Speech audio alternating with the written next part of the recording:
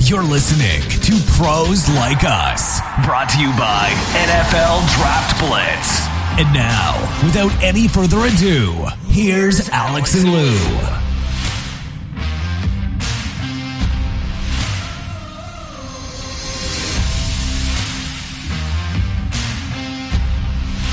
That's right, gang. We are back and better than last week, we hope, especially the pick segment. Come on, Lou. Oh, the worst week ever, but we'll rebound. We'll get it back. But zooming into week 16, fresh off a Monday night as we record here on Tuesday afternoon. The Eagles lose again for the third time in a row. Jalen Hurts was under the weather, and actually I'm knocking wood right now, so am I. But I'm playing through it just like Jalen did. Didn't work out so well for him last night. During the game, after the game, it was almost like, Alex, and you bear me out on this, but it almost seemed like that game was a microcosm for the season. They started out well. They looked like the most dominant team on the field, at least. Maybe not the NFL, but on the field. And then they just kind of went to sleep, and they're not buttoned up. The offense looks, I don't want to say broken, but it could use some repair. The defense isn't any better, even after changing the play caller from Sean Desai to Matt Patricia, and we can talk about that too. But it just, this doesn't look like the Eagles. So there's a lot of finger pointing right now. Jalen Hurts. Some curious comments, and I'll chalk it up to him not feeling well, and he was sick. But talking about maybe not everybody being committed, they have to change the way they work. Now, he included himself because he's a leader, but there's some curious comments there.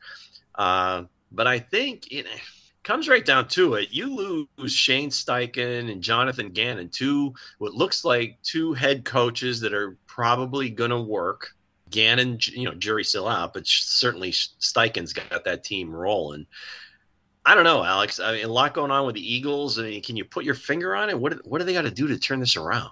Jalen Hurts is just not 100% healthy. That's what it comes down to. This is outside of the illness that he has, right? I mean, it's the leg and. Correct. He just doesn't look the same, Lou. When he's stepping back in there in the pocket and trying to throw, it looks a bit unorthodox. I mean, it seems like he's overcompensating a little bit in the running. I mean, I'm not saying he's not running, but what I'm saying is it doesn't look the same. He is certainly hesitating a little bit more. I just think, wouldn't it be better if they just sit him maybe for a game or two? Let him rest. Channeling your inner David Carr. God, he caught some hell for even suggesting that a few weeks ago. Aren't you like... Maybe. I mean, it doesn't look good right now. Something's up. This is basically the same team in terms of the personnel. Like the offense and the defense. And they added, obviously, DeAndre Swift. I just think as far as players are concerned, it's the same personnel. And don't you want to be healthy for the stretch run, for the playoffs? I mean, that's what matters right now. I know they're not going to do it. They're in pursuit of the NFC East division. The Cowboys lost last week. So obviously, they're both teams are fighting for the division lead. To get that, home field advantage in the first round. But, I mean, like you said, Philadelphia just doesn't look the same. Ever since the 49ers game, the last 3 games, Philadelphia has failed to score even 20 points. I mean, that's ridiculous. And they've been outscored by more than 35 points in the last 3 games. So, and what is it like? They allowed 70, I'm looking at this, like at the numbers. They allowed 75 points combined in losses to the 49ers and the Cowboys. This week, it was better. I mean, the result was, 20 points surrendered they were playing so Drew maybe, Lock, so. Yeah, able to score even 20 points. I Yeah, mean, they nothing were. against Drew Lock, but Josh Allen versus, that 49ers offense, Brock Purdy, the whole thing. I get it, but you shouldn't be giving up that many points. And it's a very curious case. When have we seen a guy getting promoted almost like at the end of the season to take over for the defensive coordinator? That's really able to score even 20 points. Thing like a head coach taking over the play calling duties, or a head coach taking over the defense, right? But here you're promoting a guy that has failed for the last, 5 or 6 years. He hasn't done anything. I think he's ruined more people and more players. And, he certainly ruined Mac Jones. And I just think that, what are you doing switching out here? And that just shows the chaos. 20 points. The Philadelphia Eagles building, because I don't remember the last time that a guy got relieved of his duties without getting fired. Okay? And that's what the Eagles decided to do. And it worked against the Seahawks in the beginning. It certainly worked almost till the end, but then, Drew Lock, of all people, had some magic there in the fourth 92-yard drive, under 2 minutes. Huge plays by DK Metcalf. You can't understate that. I mean, he did make him look good, but he had two just brilliant throws. Obviously, the touchdown pass to JSN at the end for the game. Well, it turns out to be the game winner. And then the long one on the sideline, 3rd and 10, contested catch. DK goes up and basically takes it away from two Philadelphia defenders. And you just can't put, you can't measure the value of having a guy like that at the other end of the ball. Because, in a lot of cases, that's picked off. That's going to get picked off, right? But your guy is just bigger, stronger, and he can jump higher and run faster than the other guys. And that's where the ex receiver makes his money. And that was just a beautiful thing. But, a few years back, I don't know, Sirianni, this isn't something new. When he first got the job, he was the offensive play caller. And it really, was kind of like hit and miss. When he gave it over to Shane Steichen, that's when this team really started to kind of take off. And they got into the playoffs. Now, they did lose down in Tampa to Tom Brady. But, then come that following year, now all of a sudden this team is a juggernaut. Jalen Hurts looks like a superstar. And I'm not saying that it's all on the offensive coordinator, but you lose a couple. You got to give the head coach, I guess, great kudos for putting together a tremendous staff. But when you lose those guys, unless you're bringing in some seasoned veterans, it's going to, I guess at a certain point, it's going to get a little clunky. Now, you would hope by this time of the season that they would have that stuff ironed out, because right now, outside of the brotherly shove, which is still undefeated, they're really not doing anything well. They do run it on occasion fairly well with Swift and Gainwell, but then they get away from it, and you can see even on that last pass, he didn't need to throw that. Talking about Jalen Hurts, he kind of forced that. They had plenty of time. They had timeouts. They're in the middle of the field. You just got to get into field goal range to go to overtime. But maybe he was just feeling so sick. He's like, I just want to get the hell out of here. Let's get a touchdown and leave, or it gets picked up. But Julian Love made a tremendous play on that, keeping his feet in. That was just for Seattle's sake, a season-saving game. Drew Lock, extremely emotional after the game, talking to Lisa Salters from ESPN after the game, and you could just tell it was like, I didn't know if this was ever going to happen again, was ever going to play and get to make a few plays. But it was a very interesting way to cap off Week 15. It was entertaining, but Eagles, man, now the saving grace is they've got 3 games left, 2 against the Giants and 1 against the Arizona Cardinals. So if they can get right, you hope, they've got the right they certainly have the right opponents to kind of get things straightened out to a degree, but then you're still kind of I think I don't know, still not quite sure of yourself because, again, you're so, quote unquote, getting right against very lesser opponents. So it's going to be interesting moving into the playoffs. But yeah, can't understate that or overstate that enough. Steichen and Gannon losing those guys, I think, has made a huge difference. All right. MVP of the league. This is a very hot topic. No one seems to have separated themselves, or at least that's what they would like you to think. I think in certain corners that it's very clear cut, Alex. I think you're in that corner. Let us have it.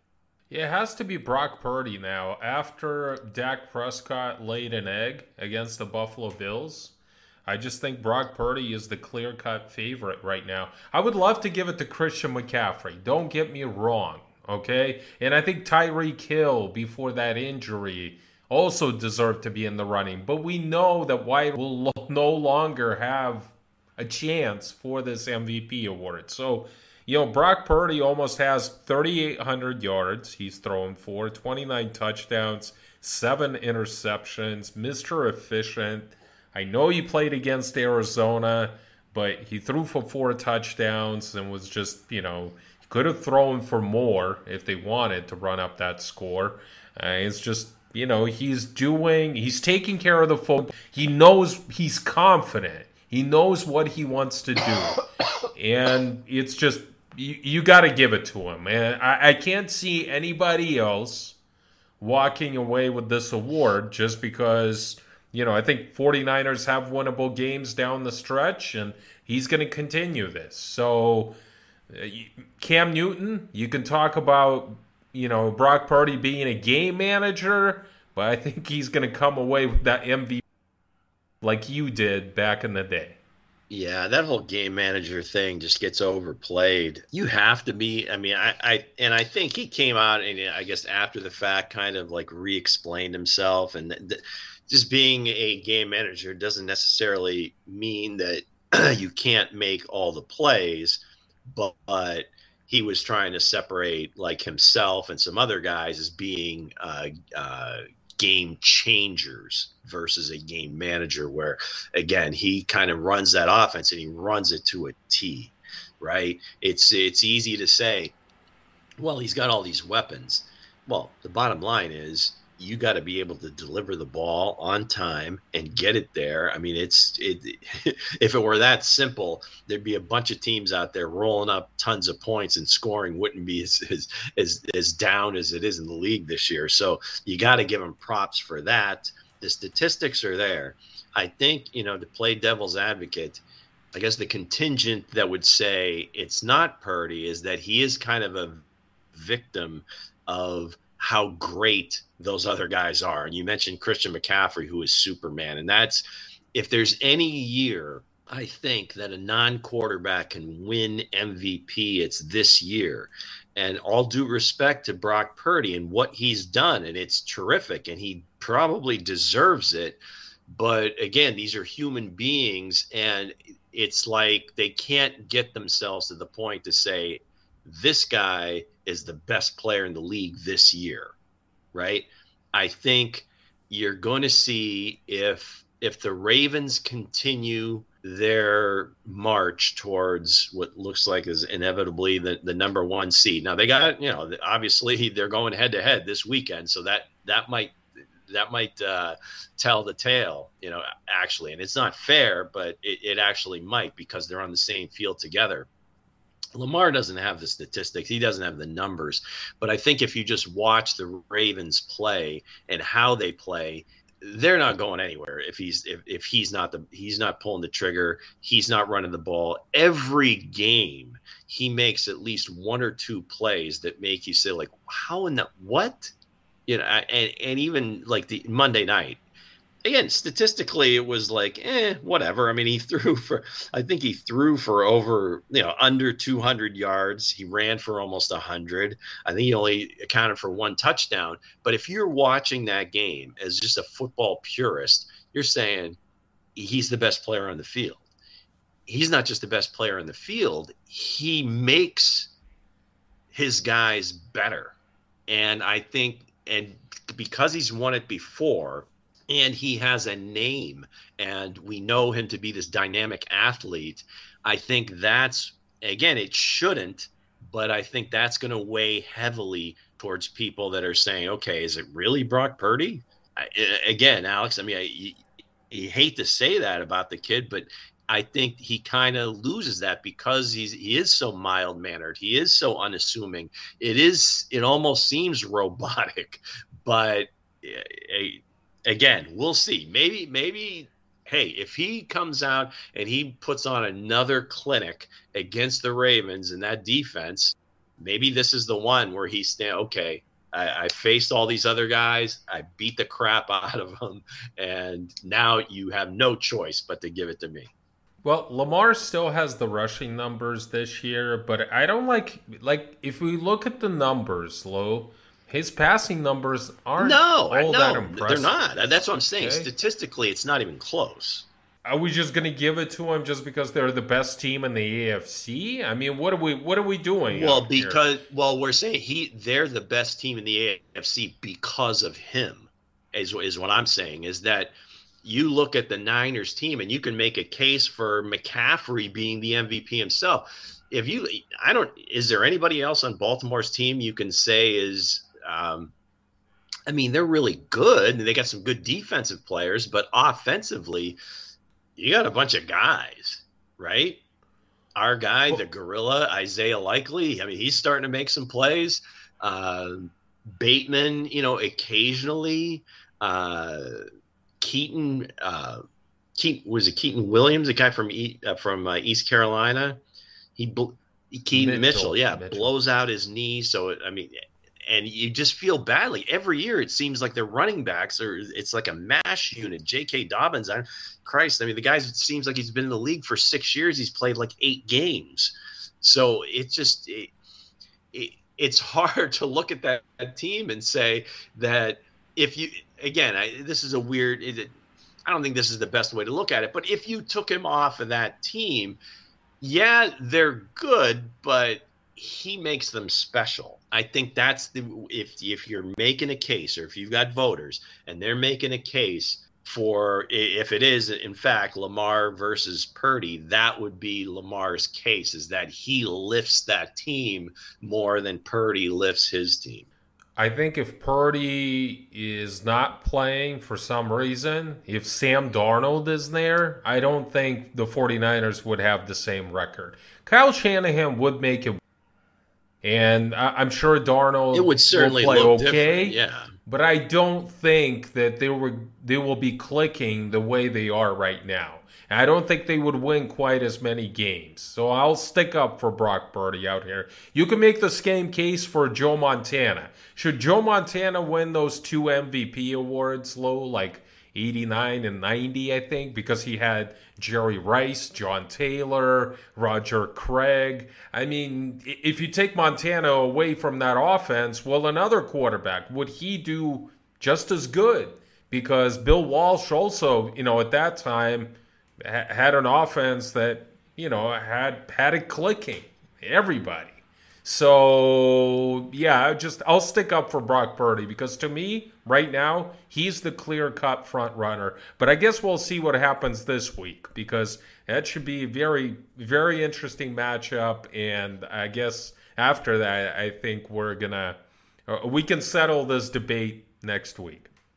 Yeah, and I don't know that, I don't even know that if we can then.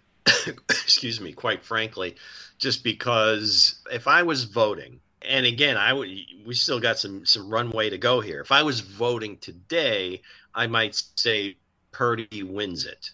But I believe that if Baltimore closes the deal and gets the number 1 seed in the AFC, where the expectations were, well, maybe it was going to be Buffalo or Cincinnati or Kansas City, hell, even Jacksonville at a certain point, we're talking, well, hey, can they get the number 1 seed?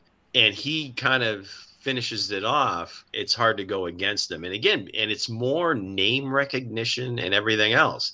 I get it on paper that shouldn't be one of the criteria, but again, you've got human beings voting on this. There's no criteria that says, okay, if this player has whatever, 50% more passing yards and 20% more touchdowns, and his team is the number one seed as well, then he gets it. There's no clear cut. So that's what I'm saying, is that you kind of have that kind of intangible factor of just, I think, Lamar's aura that has been around for a while, and he's a known commodity, and all of a sudden he does this with this team and he lifts them up. So anyway, yeah, Don't you think that in 5 years, listening to this episode, both feel a lot different about Brock Purdy when he's already won a couple of Super Bowls? Maybe it's like a whole Tom Brady conversation, right? This kid got drafted at the end, and here's his rise, to stardom. So I just think, like, right now we're having a conversation about a guy that has only started for like one season, right? That got injured.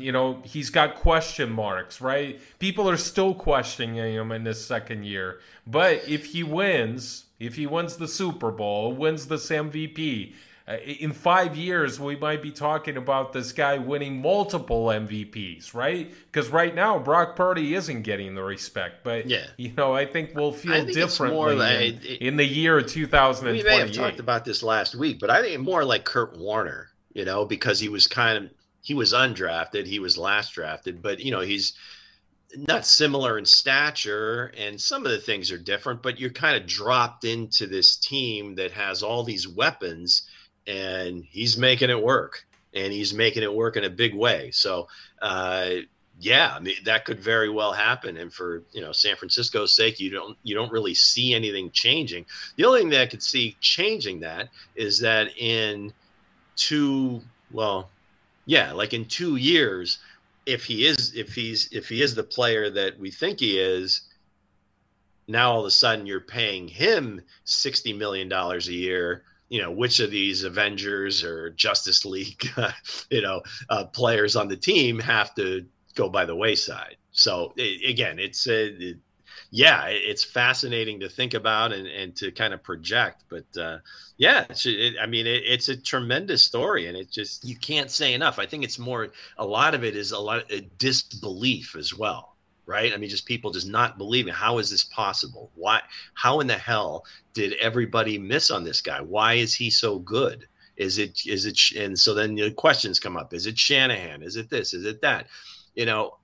Story goes, and I can't remember where I read or heard this, but Brian Griese was doing games for ABC, and he did some Iowa State games, and he watched him play. He had a close relationship with Matt Campbell, through production meetings and everything else. And, the conversations they had about Brock Purdy. And I think that had a lot of influence, on Griese thinking, hey, this guy can do it. Now, I don't know what kind of voice he had, in the draft room, or what kind of influence he had with them picking him. But again, it was the last pick of the draft, so maybe it was like, okay, Brian, we'll give you a bone, let's go, let's roll the dice here. So that'll be part of the movie too. So Brian Griese get a little love. Okay, South divisions, both conferences turning into be kind of like, who wants that division title? It's up for grabs in both of them. Jacksonville seemed to have a lock on it a few weeks ago, talking about them maybe getting the number one seed, as I mentioned earlier. And here we are 3 losses later, and they are tied with Indianapolis and Houston. They've got the tiebreakers at this point, but obviously those two teams breathing down their throat.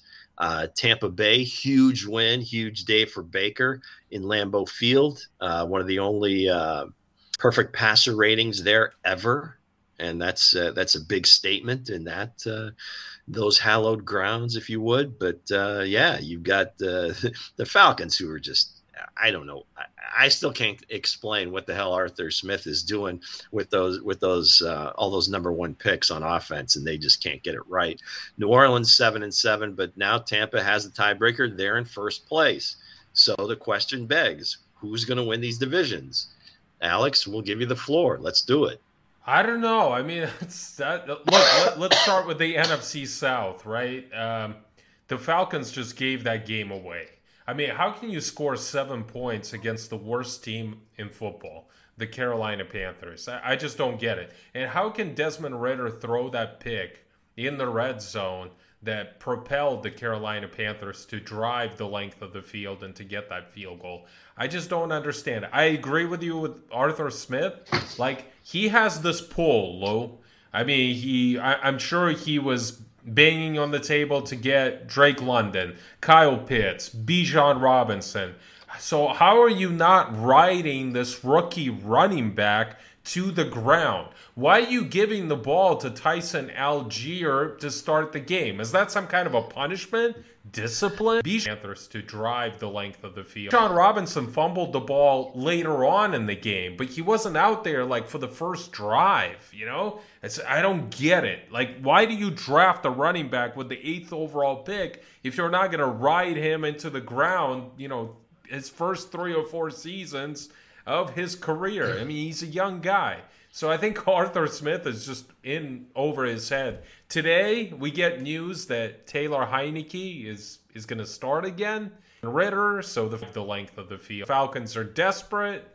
I think he lost both games that he started this season. So that should be interesting. But the schedule favors the Falcons a bit. They play Indianapolis at home, and then they're at the Bears and at the Saints. I think, you know, it favors them.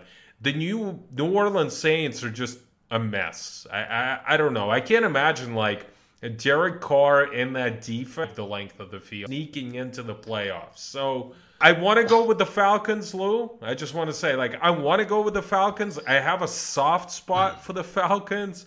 But I think it's going to be the Bucs and Baker for the second straight year. It seems that way at this point.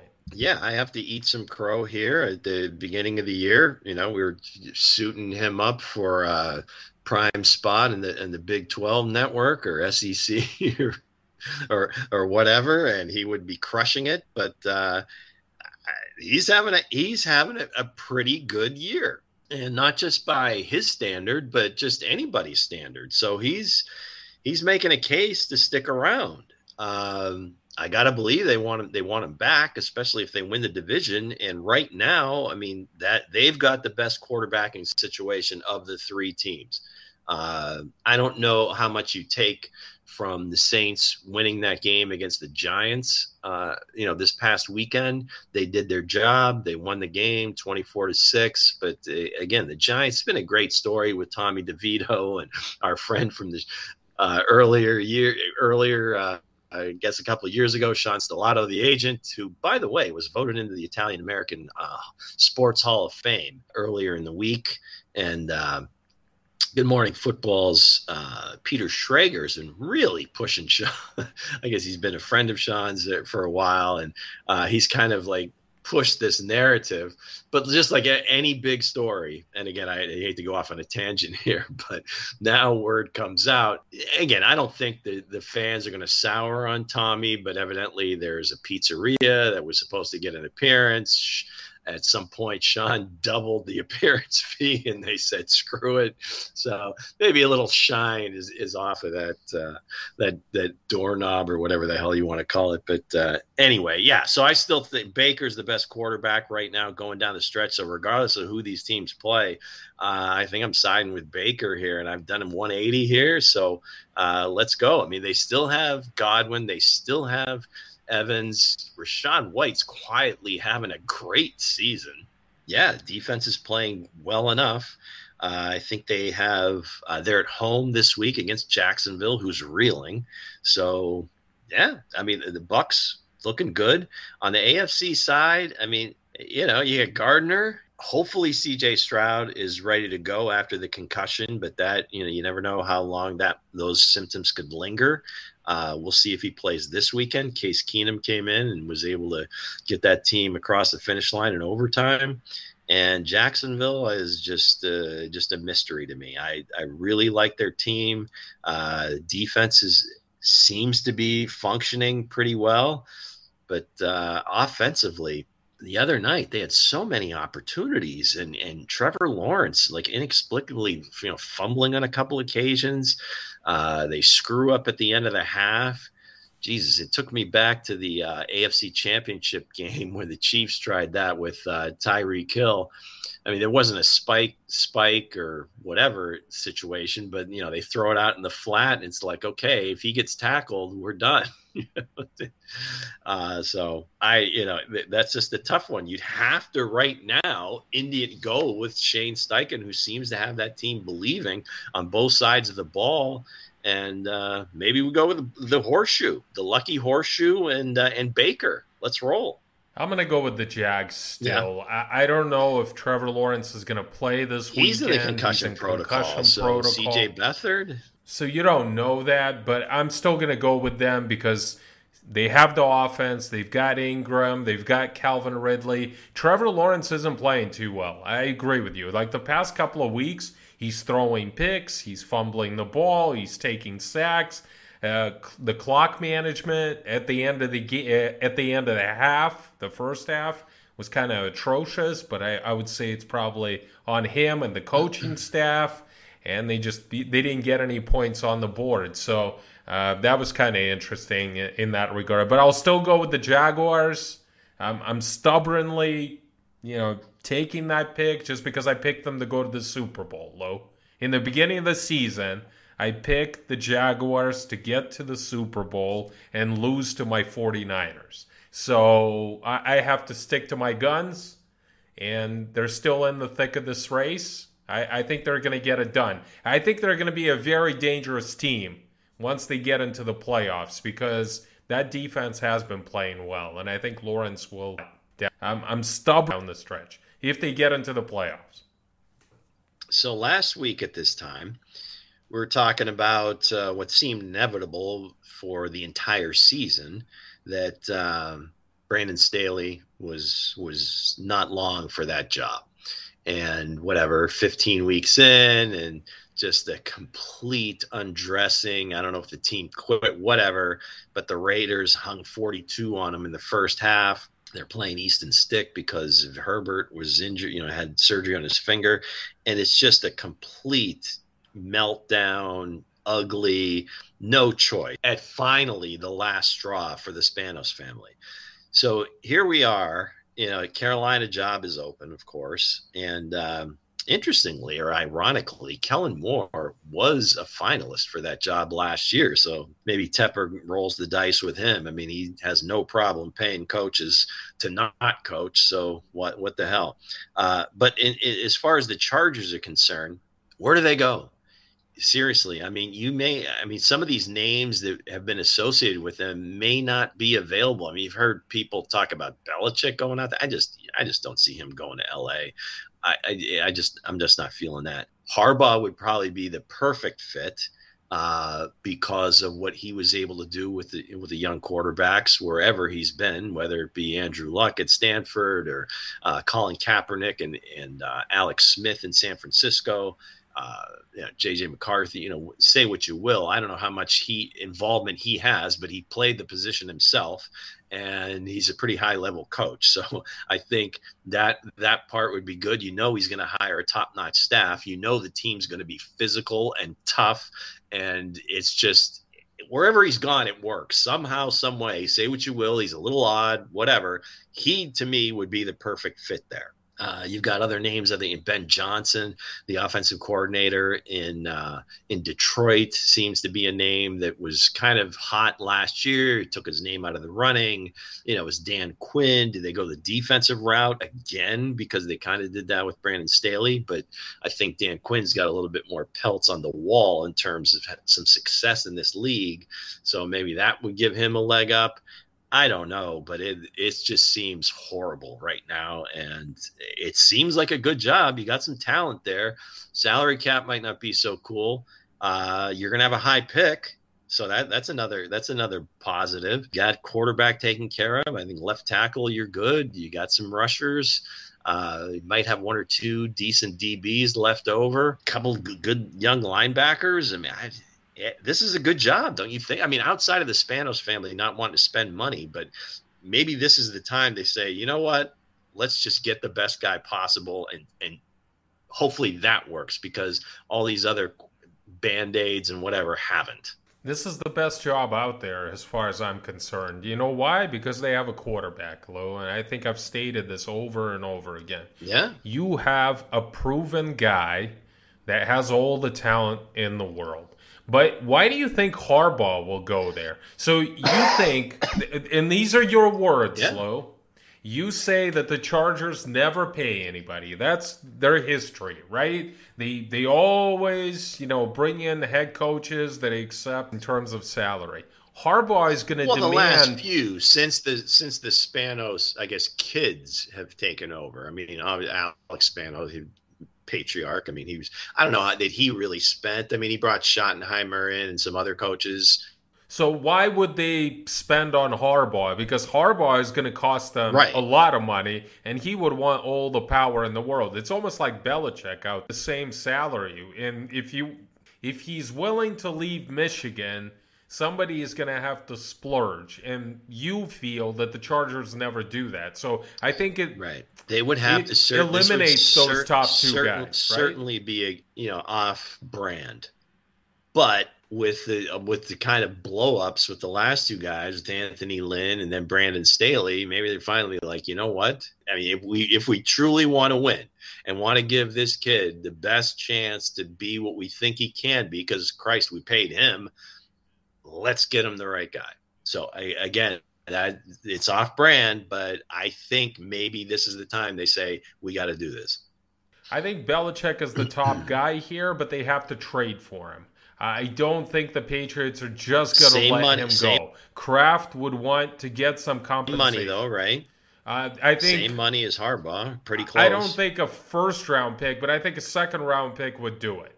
Harbaugh, it's a lot of money, but he would also be a logical choice for me. But if we say that those two guys are out because of the money issues, I'm going to say Dan Quinn. Dan Quinn can keep Kellen Moore as his offensive coordinator, so you don't have to change anything there. They worked with the Dallas Cowboys together for a few years.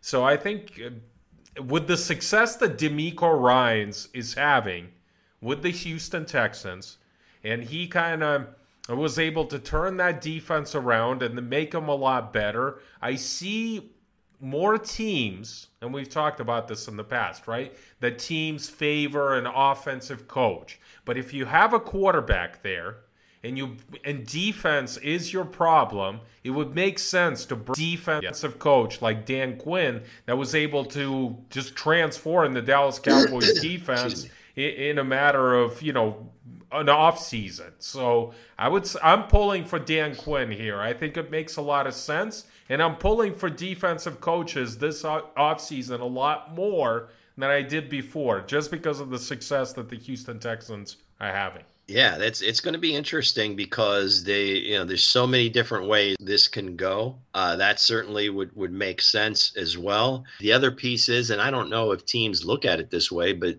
a lot of times, if the head coach is comes from the offensive side of the ball, whether it be the play caller or just play designer, however you want to do it, typically you pay them and you've got some control. Whereas if you bring in an offensive, all of a sudden, if the offensive coordinator looks like the next big thing, you're going to lose them, right?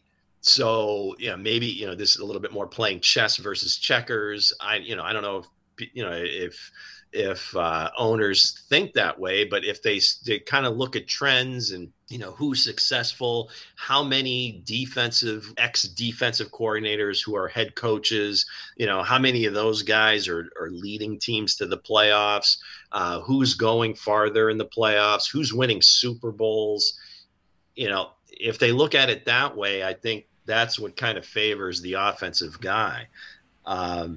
You look at, the Steelers right now, where it seems like if the wheels were ever on, they certainly seem to be coming off, because it's not only the product on the field, but it almost seems like now, they're another one of these teams that made a change at coordinator, mid-season.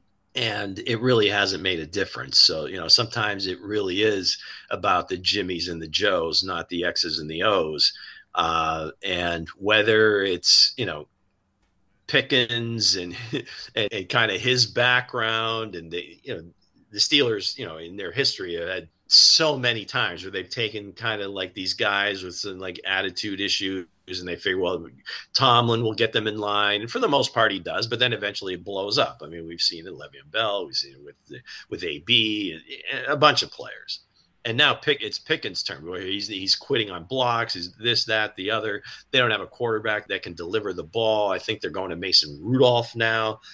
Is this the white flag? Steelers usually go young. In my lifetime, I mean, I've been watching football for over 50 years. They've had 3 coaches. When I started watching, it was Chuck Noll. And when they brought him in, he was kind of a name that I guess you were aware of. He played in the league. He coached under Paul Brown. So they bring in Chuck Noll. They were a hapless team. They were, I think, 1-13. They used to play 14 games. When he came in, I think even the first couple of years they were awful until they got Bradshaw in there. And then there was a couple more years. They get rolling. Hall of Fame coach. All right. So now you bring in another kind of, I don't know if he was that young, but he was kind of young. Defensive coordinator with the Chiefs under Marty Schottenheimer, Bill Cowher. Bang. All right. They start right away. Successful. Okay. And then Tomlin, I think, was he the DC in Tampa at that time? He may have still been a position coach, or Minnesota, because he was with Dungy, and he was either went from Tampa to Minnesota or Minnesota to Tampa, one way or the other. I think he was a secondary coach. So he was defensive backs, whatever, coached with like Herm Edwards on that Dungy staff, and Dungy was the defensive coordinator in Minnesota, and I think he brought a bunch of those guys to Tampa. So that's kind of the chronology of that. But again, Tomlin was kind of a guy who's like, wow, who? Like when they hired him, I guess he came in the interview and he just blew them away. Now, ironically, maybe it was a Rooney Rule type situation and he just blew them away. So I'm looking, again, this might be a little bit out of the box. I don't know, if he's got like head coaching, I guess, chutzpah or pedigree, whatever you want to call it.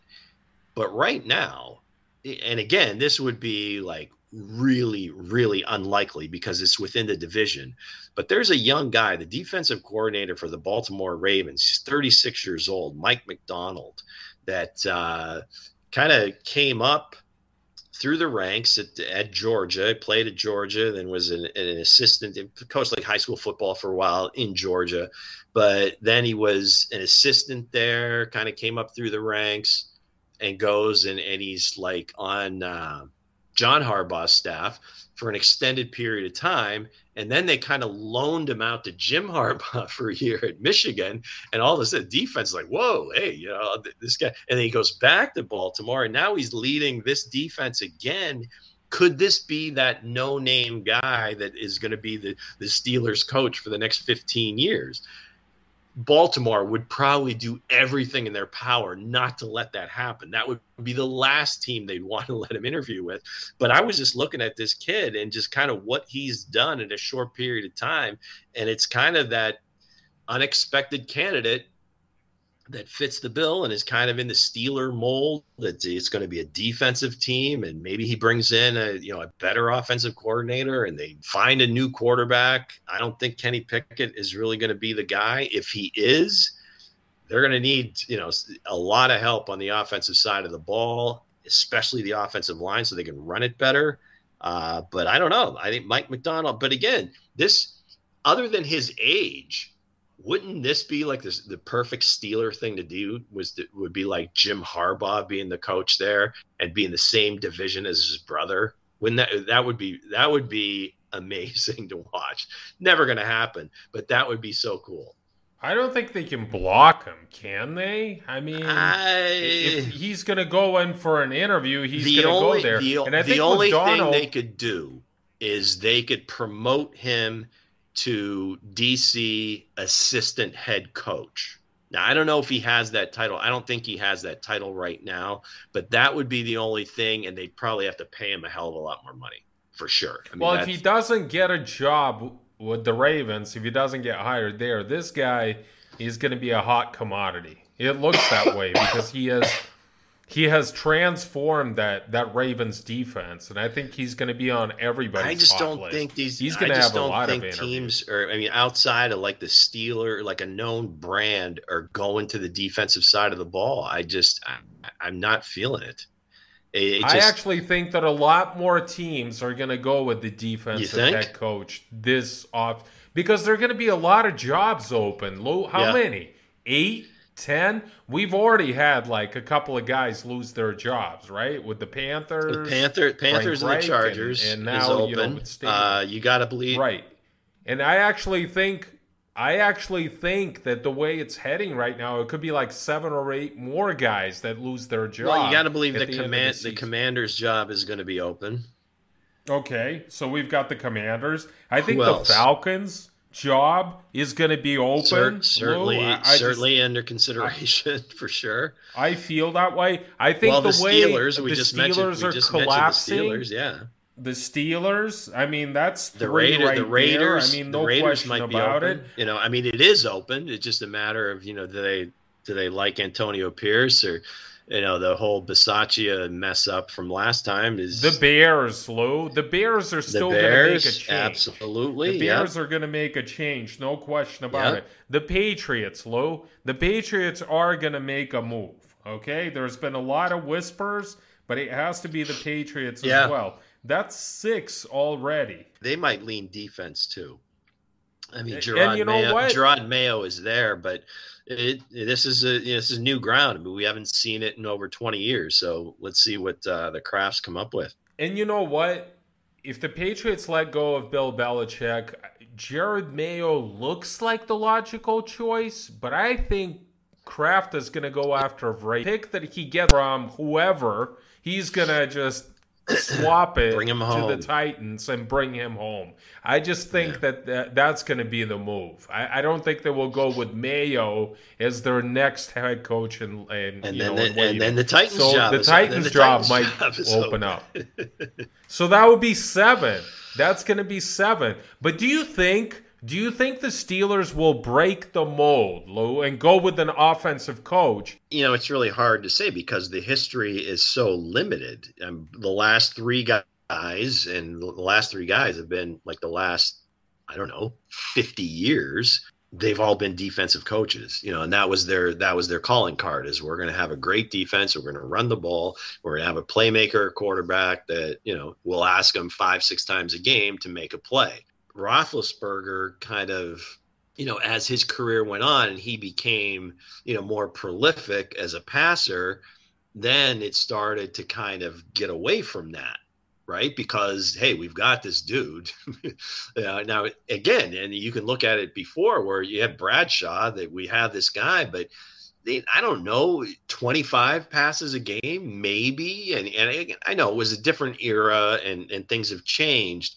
So again, it's different because it happens so infrequently that the history has been defense, but with their just ineptitude on the offensive side of the ball, maybe they do go that way. That's a tough one. That's more of a character thing. You're just kind of leader of men. We don't care, which side of the ball you come from. It's just, okay, can you lead this team? Can you be the coach for the next 20 years? We're not looking for a quick fix. We want a guy that we can ride with. Okay, maybe not 20, let's say 10 to 15. That's always, again, it's so infrequent. I can't really say. Do we agree that Mike Tomlin will lose his job at the end of the season? The way it's going right now, Lo.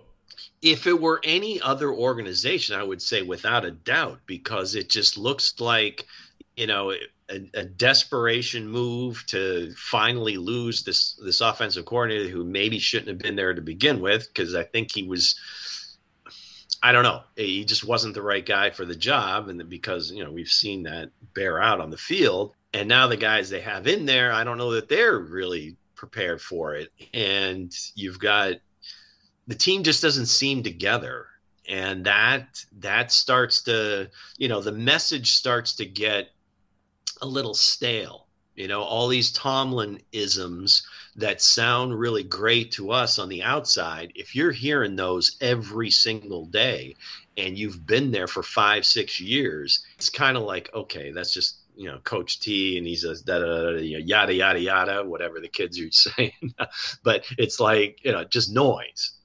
And I think, I don't know, years ago, Pat Riley famously, when he was with the Lakers, if you're somewhere for like 10 years, at that point, if you got a veteran team, it's just the messaging just doesn't hit the same way. The energy isn't there. So in this day and age, it's probably time to move on. I always felt that Mike Tomlin is one of the most overrated head coaches in the NFL. Even when he had this success, he hasn't won a playoff game, for God's sake, in a long time. And my former partner, who's a Steelers fanatic, okay, Ed Hunt, was always defending Mike Tomlin. I hope he's listening right now. I think the Steelers have to make a change at the end of the season because it looks like Tomlin has lost the locker room. He's not getting it. He's the best quote in the league. Any soundbite, he would have a job in TV in a heartbeat if that's the way he wanted to go. He could still, I think would be a great guy to have on a team. I don't, once you're a head coach, are you going to take a demotion, go somewhere to be a defensive coordinator? I think somebody would hire him right away. With all these job openings out there, if the Steelers let Mike Tomlin go, there's going to be somebody on his phone interviewing him, and there'll be like 2 or 3 owners lining up to get him. He'll have a job in 2024 if it's not with the Steelers. You would think, and maybe just to my point earlier, is that maybe the messaging is completely fresh now with a whole new roster of players that may or may not have played for him in the past, and with the success that he's had. But with you talking about how overrated he is, do you think there's other people that share in that? I think it's tough when a head coach is fired, but he has a Super Bowl ring, and he's won that division, the AFC North division, many, many times. The pedigree, the owners are going to look at that and say, hey, he's been Mr. Consistent for the last, 15 years, right? Yeah. It's been that long. They're going to take him off the street as quickly as possible. There might be some people that think that he's overrated, but it's hard to argue with the longevity and it's hard consistency that he has achieved with the Steelers. Even though I think another coach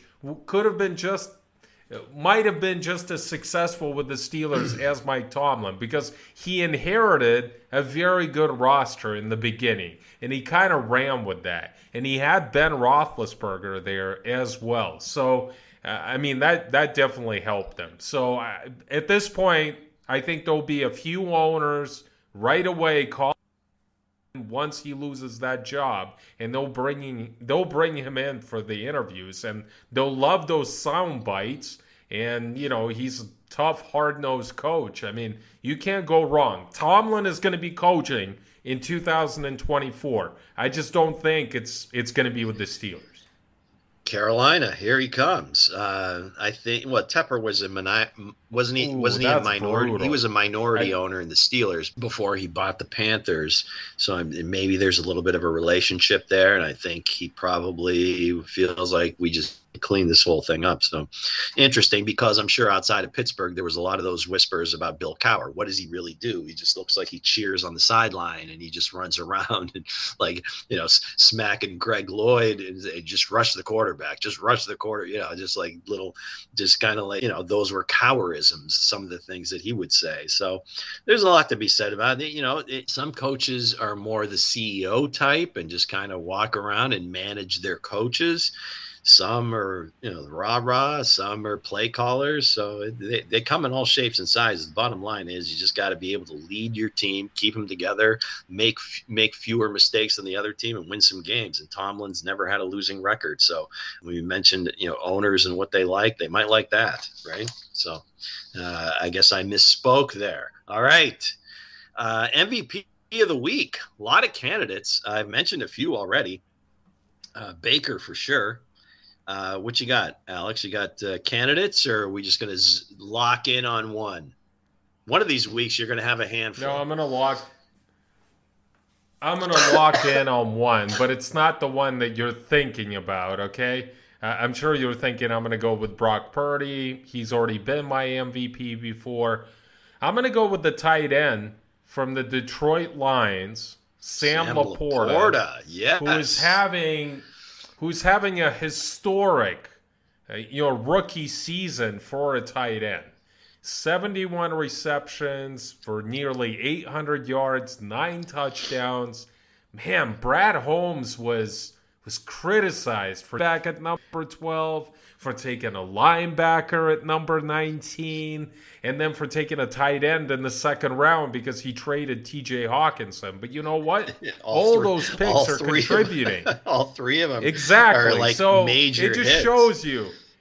It just shows that you can give, a D or an F grade to somebody like the Lions, and then when you turn around and had 5 receptions for 3 touchdowns, he got the Detroit Lions, on a winning streak once again. Jared Goff was fantastic with 5 touchdowns, but you got to give it to those receivers and Laporta for just showing off his athleticism and those, secure hands, and this guy looks like a steal. I mean, he is just putting up historic numbers. How do you go wrong with the Iowa tight end? I mean, seriously. I mean, going back to Dallas Clark and George Kittle, Laporta, Hawkinson, Fant really hasn't hit, but I think maybe it's more opportunity, or maybe he wasn't as highly regarded, but I think he was still pretty highly regarded. I think he was there with Hawkinson, correct? They were there at the same time. Yeah, and he was still drafted at the end of the first round. Oh yeah, he was. Yeah, but Laporta. The interesting thing about him is he's got 9 touchdowns this year. He had 5 his entire career at Iowa, which really more so doesn't speak to Laporta's talent, because now we're seeing it, but just I guess the offensive ineptitude of that program and how they win games is still, Kirk Ferentz, God bless them, they're living in a different time, different era, the way they play football at Iowa. But yeah, Annie's I gotta assume he's an Italian kid, so let's fly the flag, baby, him and Tommy DeVito. All right, so I've got some candidates.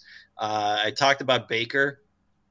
I think he and Brett Favre, that's the list. The only 2 quarterbacks ever to have, and I'm not a passer rating guy, but it's only happened twice. Perfect passer rating at Lambeau Field. 381 yards, 4 touchdowns, but more importantly, they won a game they had to have. It was on the road. Now the Packers aren't the greatest team in the world, but hell, you go into Lambeau and you put up a perfect passer rating. I got to give you some props. James Cook for Buffalo. Again, the numbers, don't always say everything. It was his attitude and what he did. Plus, he put up the numbers. He ran for 179 yards, scored a touchdown, caught a couple of passes for 42 yards, scored another touchdown. And he just, from the get-go, I think Josh Allen threw 15 or 16 passes the entire game. Let that process in your head. I think he completed 7. And they won 31-10.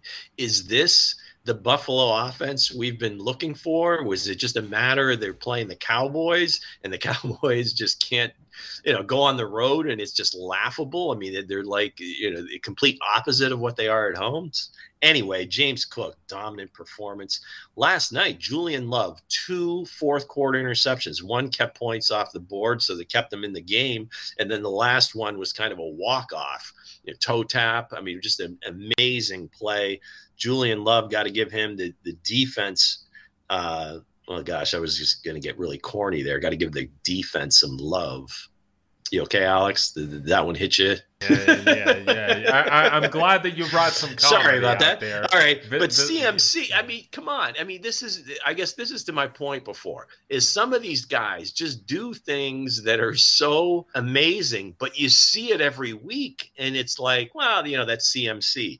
But what the hell? Over 100 yards rushing, 72 yards receiving. He ran a touchdown, caught 2.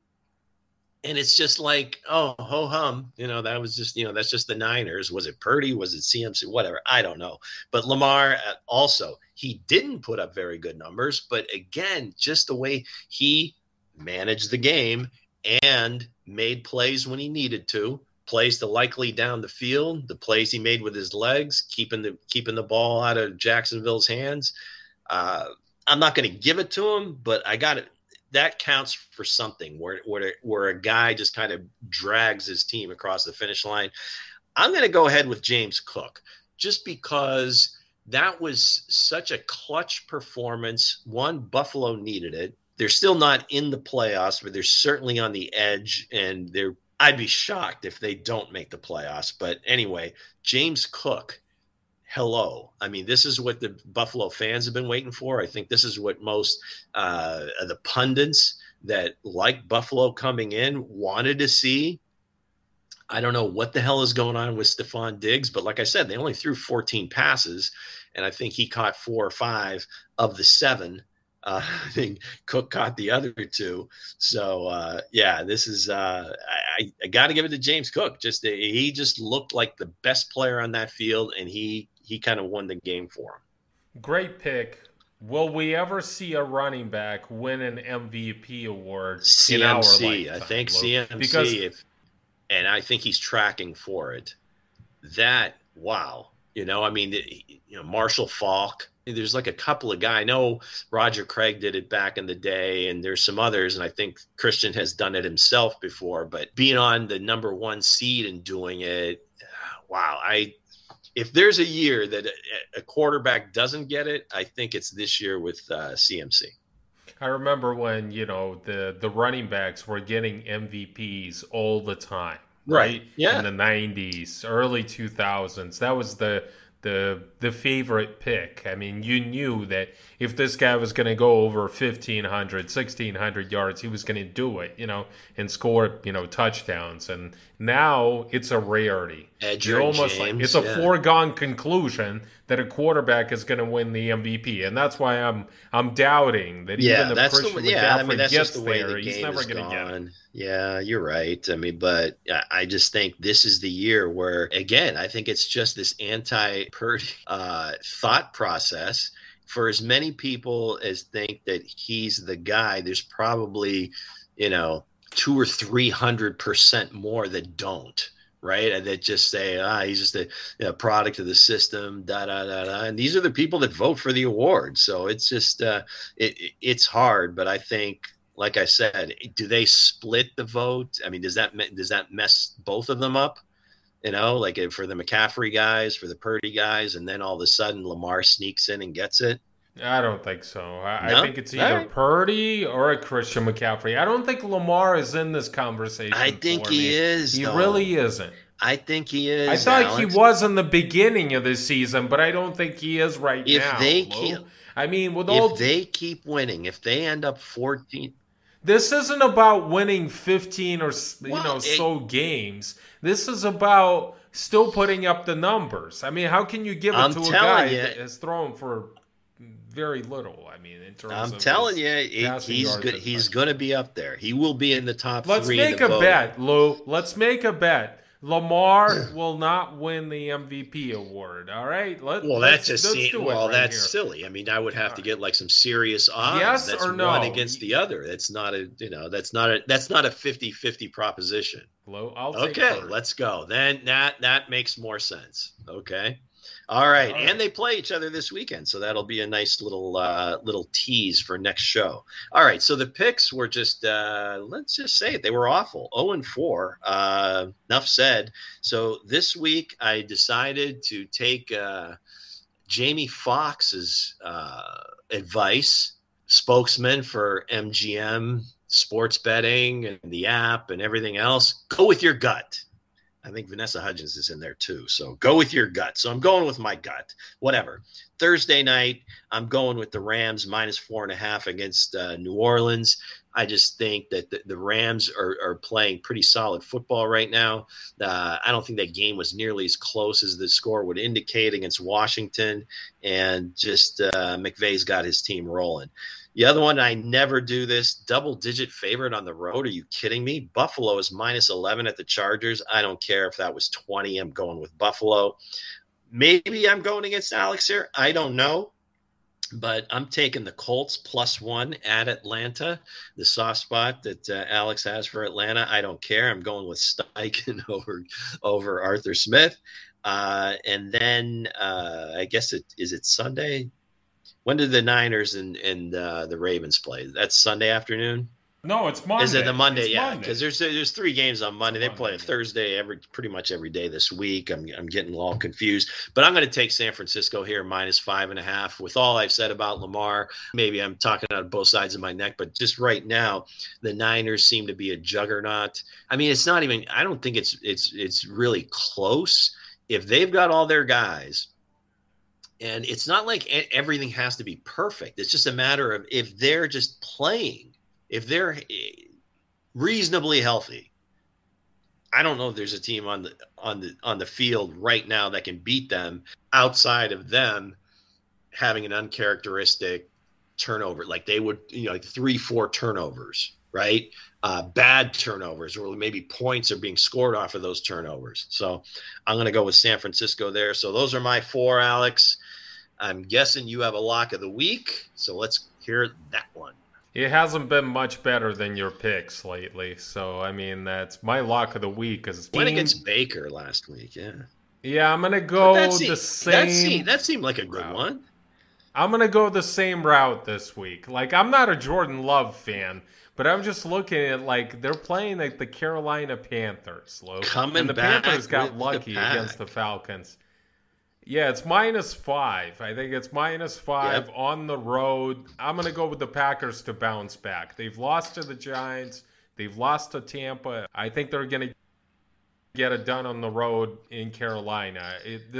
They have to bounce back if they want to keep. They could really stick it to the Bears by losing this game, because the Bears have Carolina's pick, and right now it's sitting at number 1. If they win another game, that'll be 3. I think there might be some other teams with 3 wins, so it could get a little dicey for the Bears having the number 1 overall pick. So I guess if they looked at the end of the season in a certain way, but they're sitting there at 6 and 8. They're only a game out of the playoffs. You got the Rams and the